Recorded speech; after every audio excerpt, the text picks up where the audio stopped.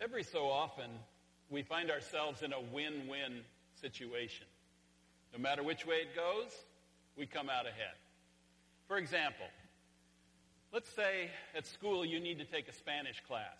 There are 2 Spanish classes available. As you think about the 2 classes, each of them has something going for it.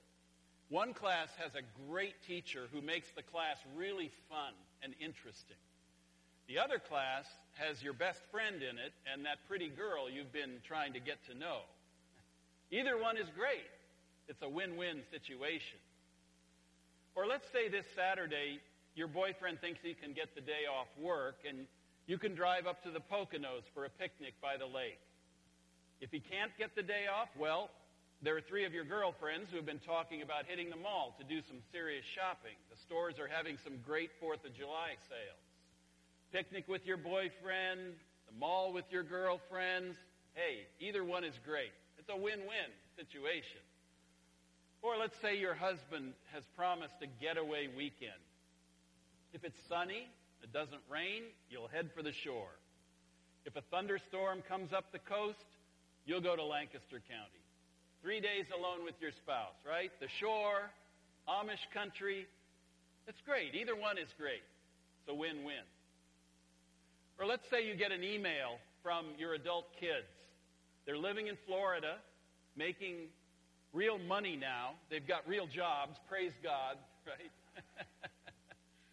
And they're trying to decide between spending the money to fly themselves and their kids up to see you, or to fly you down to Orlando, where they'll meet you for 3 days at Disney World and Epcot.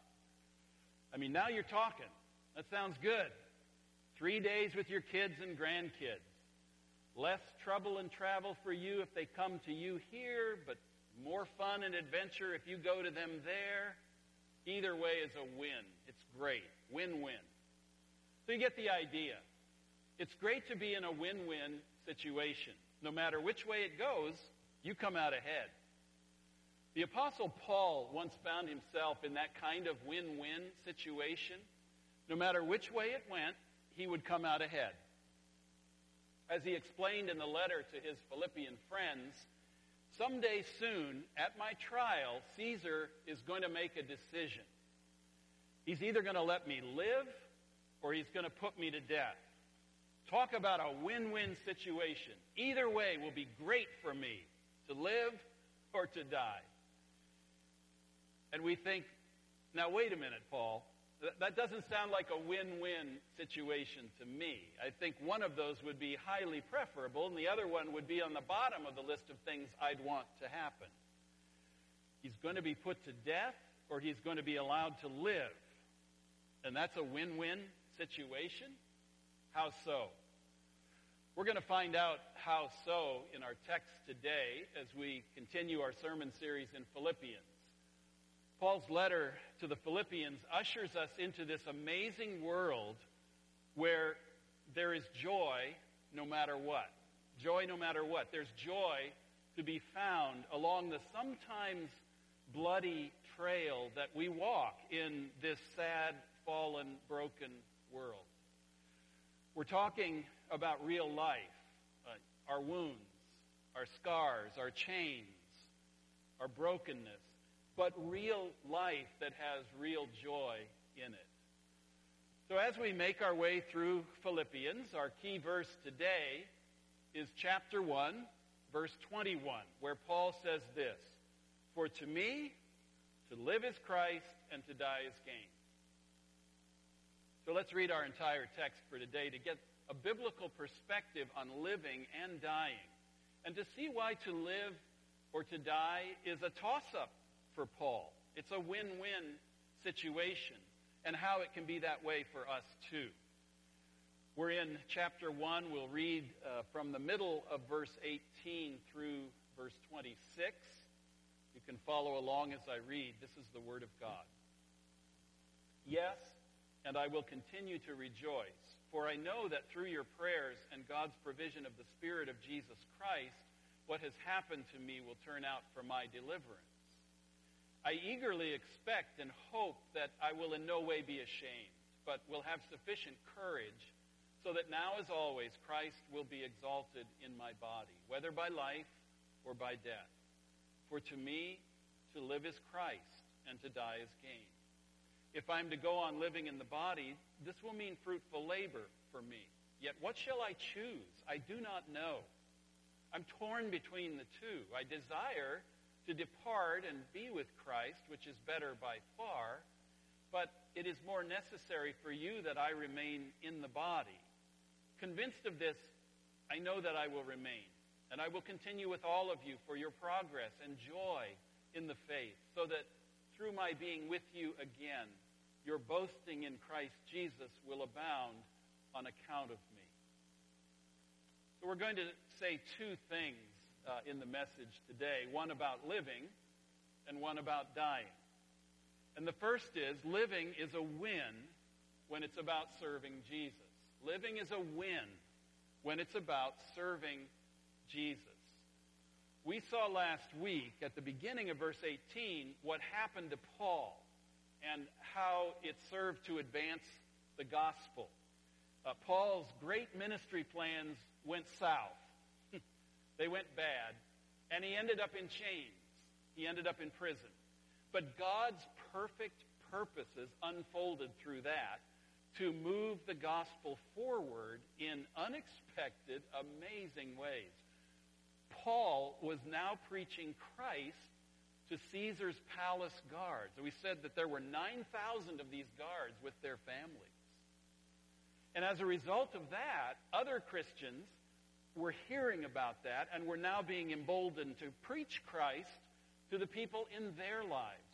And because of this, Paul says he rejoices. So he goes on to say at the end of verse 18 and into verse 19 in our text today, he says, you know what? I have another reason for rejoicing. He says, yes, and I will continue to rejoice, for I know that what has happened to me will turn out for my deliverance. My deliverance. The word he uses for deliverance is the word in their Greek language for salvation. Same word. So what Paul is saying is what's happening to me is leading me somewhere.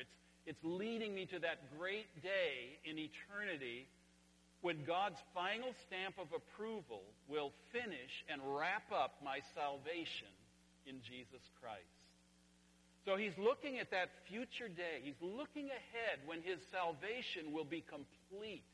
The day when finally, at last, he will be with his Lord. And there will be no more sin, no more pain, no more sorrow, no more tears, no more chains, no more prison. Only a complete salvation in the presence of his Lord and Savior. There will be smiling and laughing and loving and celebrating. So, what is it that Paul sees happening in the next few months that will result in his deliverance? Well, in verse 20, Paul explains that he knows he's going to have a chance to exalt Christ at his upcoming trial. He knows his trial is just around the corner.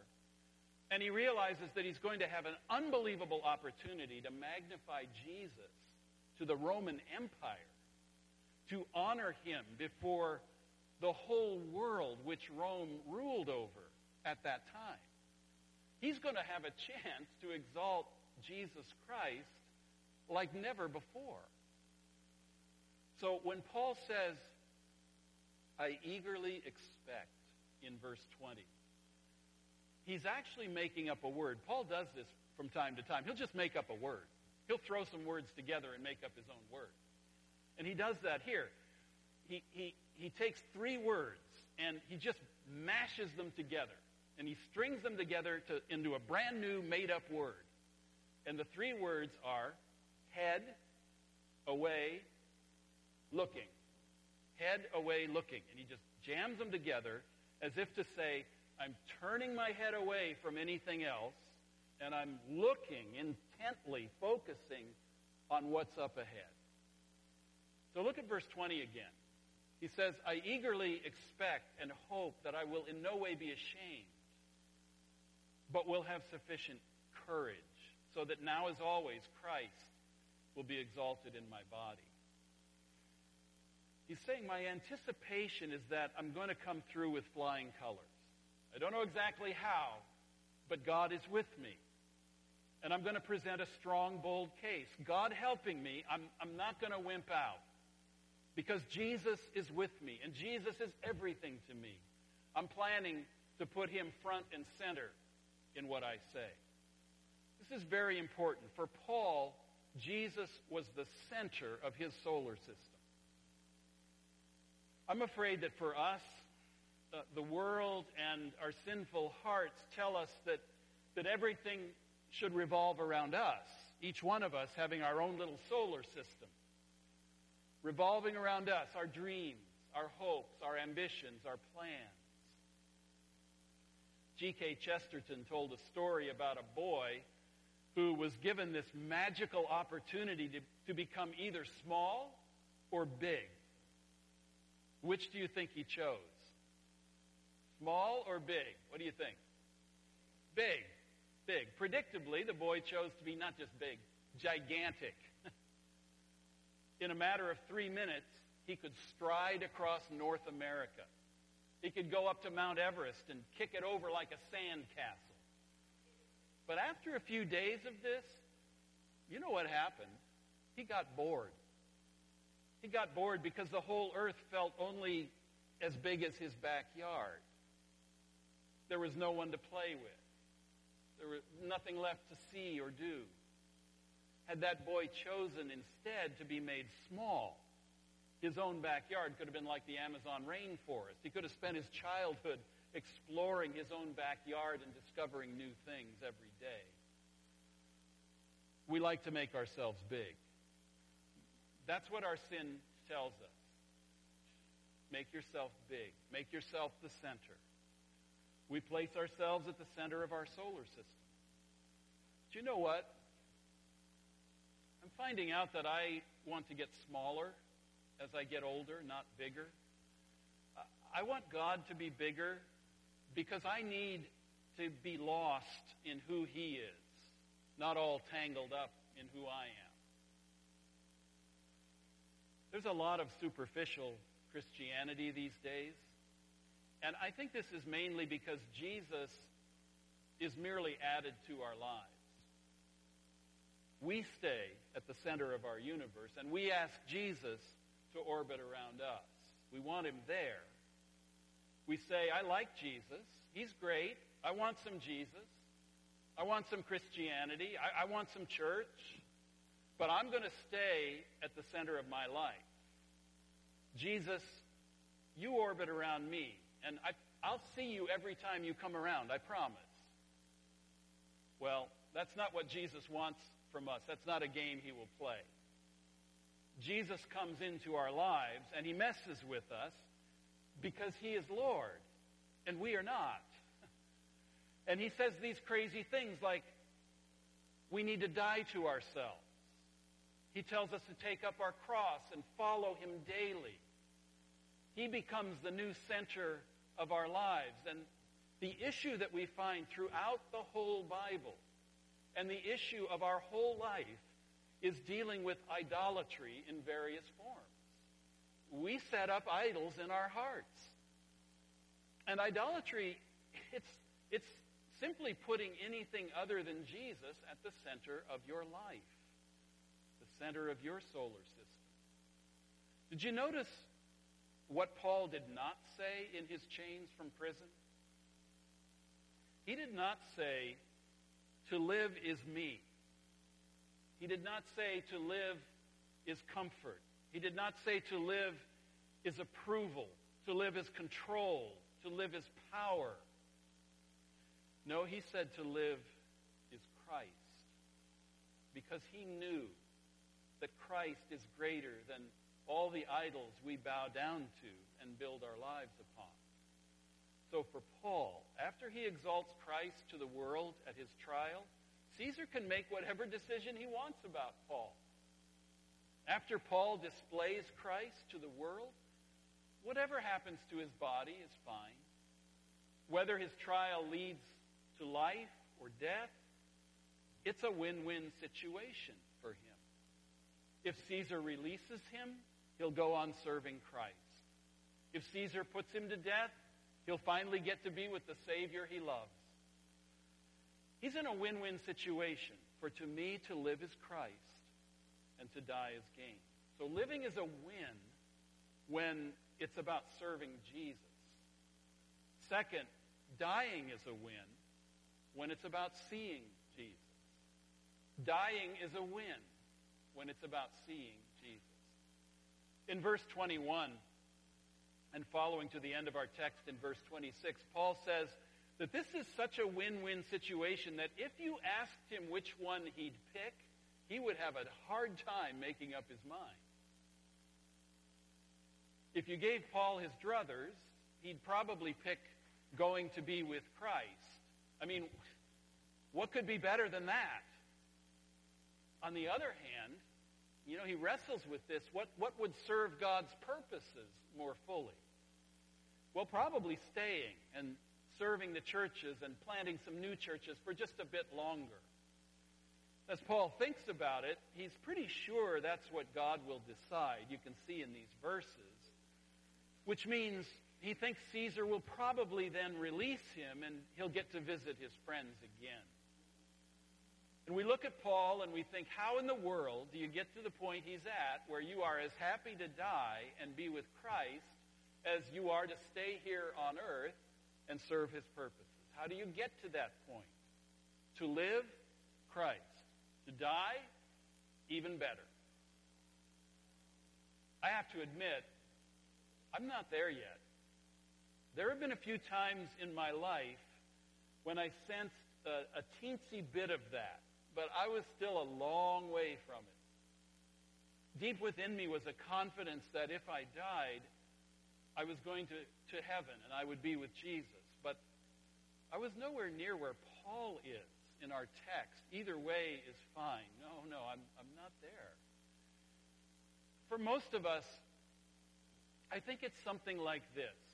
Lord, I'm glad to know that I'm coming to you someday. Thank you. Thank you, Father. But I'm in no particular hurry. No rush on my end of things. I'd like to stay down here for a little while longer. For to me, to live is a lot of things. To advance along my career path as far as I can. To get engaged, to marry, to raise a family, to see more of the world, to do some other things here on earth. To die, well, it's amazing to know that there's nothing to fear, that it's all been taken care of through Jesus, through his sacrifice. I have forgiveness and life. But let's kind of leave it where it is for a while longer. Reminds me a little bit of a story about three friends who die, and they arrive at the pearly gates at the same time. And as St. Peter is showing them around heaven, he asks what kind of comments or remarks they would most like to hear from their family and their friends at their funerals, which were about to take place on earth. So one man says, I'd like to hear them say I was a great doctor and a good family man. The second man says, I'd like to hear them say that I was a wonderful husband and that during my career as a school teacher, I made a difference in a lot of lives. The third man says, those both sound great, but what I'd really like to hear them say is, hey, look, he's still moving. That's kind of where I am these days. Hey, look, I'm still moving. I'm still here. That's a good thing. I'll take it. I'm a little bit closer these days to where Paul was in our text, but I honestly still can't say that if I had my choice, I would want to go to be with the Lord right now, today. Although there are definitely days when I'm ready to go, and you probably have some days like that too. How did Paul get to the point where he saw his options, live or die, as nothing but a win-win situation? I think two things happened. First, I think Paul saw a very clear picture of what death is, and that made him willing for it to happen to him. He saw what death really means for the Christian.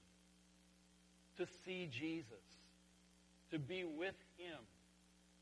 And he recognized how great that would be. You see his understanding of death in the word he uses for it in verse 23. The word depart. See that? Depart. I'm torn between the two, Paul says. I desire to depart. He's talking about death. I desire to depart and be with Christ, which is better by far. And that word he uses for depart was a word that was used a couple of ways. Sometimes it was used to describe breaking camp and heading home. It was also used to describe untying the lines from the pier to let the ship sail away. So imagine breaking camp. You're departing, right? Imagine breaking camp. Enough mosquitoes, enough cold showers, enough bears poking around in the food at night, enough of those long, cold, uncomfortable nights on the hard ground. Let's pack this stuff up and head home, where it will be so much better. Or, since most of us don't sail all that much, think of it like this. Imagine lugging all your bags through a foreign airport. You've been traveling overseas for about 2 weeks. You've been living out of a suitcase in one hotel room after another. The beds are hard. The pillows don't feel right. The AC broke down in your room at night, but you couldn't explain it very well to the night clerk because he didn't speak English. You can't read the street signs because they're in a different language. You're worried about using the subway because you're not sure you've quite figured it out yet, and you don't want to get lost. The money is different. You're not sure how much you're paying for things. You're on edge because you're afraid somebody is going to lift your wallet or steal your passport. Well, after 2 weeks of this, weary, frazzled, you get to the airport. And you look at the listing of flights on the board. You're looking for your flight home. You find it. And you see that the sign says, estimated time of departure, delayed. Oh, no. Or worse yet, cancel. Oh, please, no. I want to go home. I want to depart. I want to get home. That's how Paul saw it. I want to depart this world and be home with my Heavenly Father, with my Savior. I want to arrive at my heavenly home and see Him face to face at last. When you see how good it's going to be, who wouldn't want that? I think Paul has come to see clearly what death means. It's not loss for a believer in Christ, it's gain. To live is Christ, but to die is gain. I'll bet those words were in Paul's mind when, as church tradition has it, he was taken outside the gates of Rome, went down on his knees, bared his neck, and was beheaded for his faith in Jesus Christ.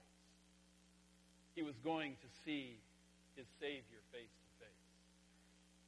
To live is Christ, and to die is gain.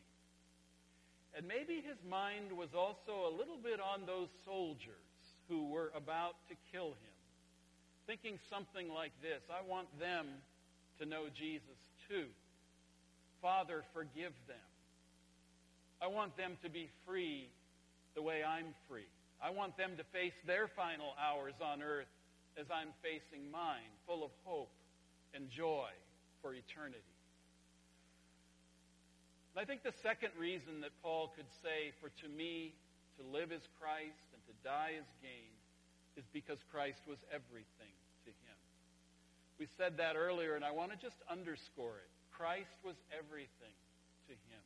In life and in death, it made no difference. Christ was everything to him. To live is Christ, and to die is gain.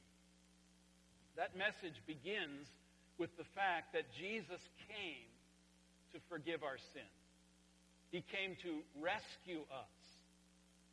Jesus comes to set us free from slavery to all the false gods we worship and waste our lives over.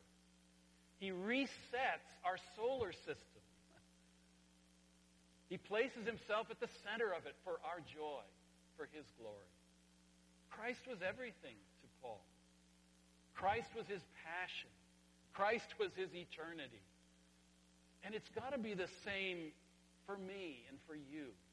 That Christ is everything to us. If we are going to be able to live fearless, joyful lives in this world, for Jesus' sake, with a great and blessed hope for life in the world that is yet to come. Living is a win if it's all about Christ, not me. And dying is a win if it's all about Christ, not me. And when Christ is everything to you, whether living or dying, whether you serve him here or see him there, that's a win-win situation all around, and it's full of joy. Amen? Amen. We come to the Lord's table today, and every time we partake of the Lord's Supper together, it reminds us of where we're going. It reminds us that we're not spinning our wheels, we're not stuck in a rut, we're actually going somewhere. And Jesus knew that, this is a hard world. It's a painful world at times. There are hard things that happen. And he knew that many times our hearts were troubled. And he didn't want us to forget what was lying ahead of us, where he was going and where we would follow him.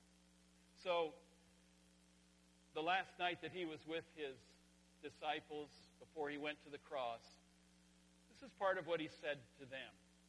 And he says it to us as well as we come to his table. From John chapter 14. Do not let your hearts be troubled. You believe in God, believe also in me. My Father's house has many rooms. If that were not so, would I have told you that I'm going there to prepare a place for you? And if I go and prepare a place for you, I will come back and take you to be with me, that you also may be where I am. You know the way to the place where I am going. Thomas said to him, Lord, we don't know where you are going, so how can we know the way? Jesus answered, I am the way and the truth and the life. No one comes to the Father except through me.